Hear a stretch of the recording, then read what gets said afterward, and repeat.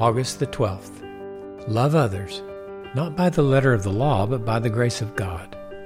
Hi, I'm Norm Wakefield.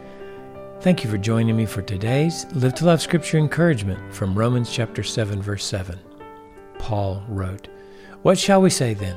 Is the law sin? May it never be. On the contrary, I would not have come to know sin except through the law.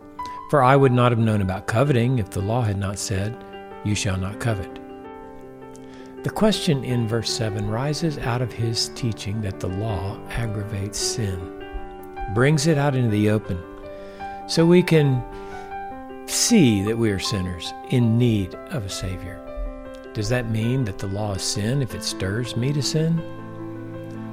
Paul again answered with a strong no, not never.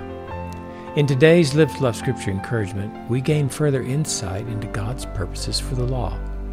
Paul detailed another purpose of the law, to define sin, or to reveal what actions are transgressions against God. Paul could have chosen any of the 10 Commandments to illustrate his point, but he chose the 10th, "You shall not covet." He said that he would not have known that coveting was a sin, much less that he had sinned against God in that way without the law. The law of God, to those who love God and His law, helps us see how superabounding God's grace is. When we live to love with Jesus, we have Jesus' worldview dwelling within. As we abide in Him, we think according to 3 foundational worldview truths.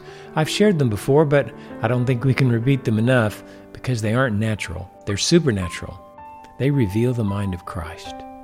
They're explained in chapter 2 of my book, Live to Love, but here they are.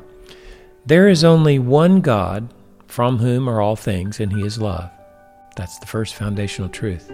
The second one is, Jesus' love is enough.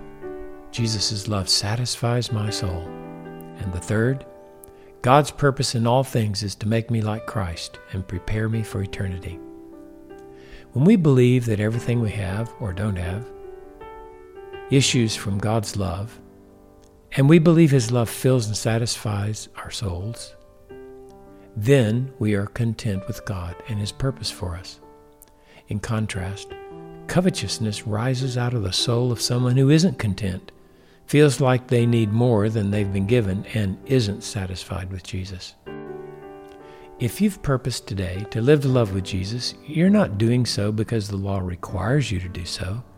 You aren't trying to prevent coveting what others have because the law says it's a sin. Paul's point was that you're freed from the law and that it has no jurisdiction over you. Why? Because now you have a higher motivation for righteousness, namely the grace and love of God. The result is a righteousness that is higher than the law. You not only don't want to covet what another person has, you want to give them whatever they need to become more like Jesus and find satisfaction in Him. I hope this encourages you today to not live to keep the law as you love people, but instead live to love with Jesus. Give Him access to all that you are for the highest good of those that God puts in your path.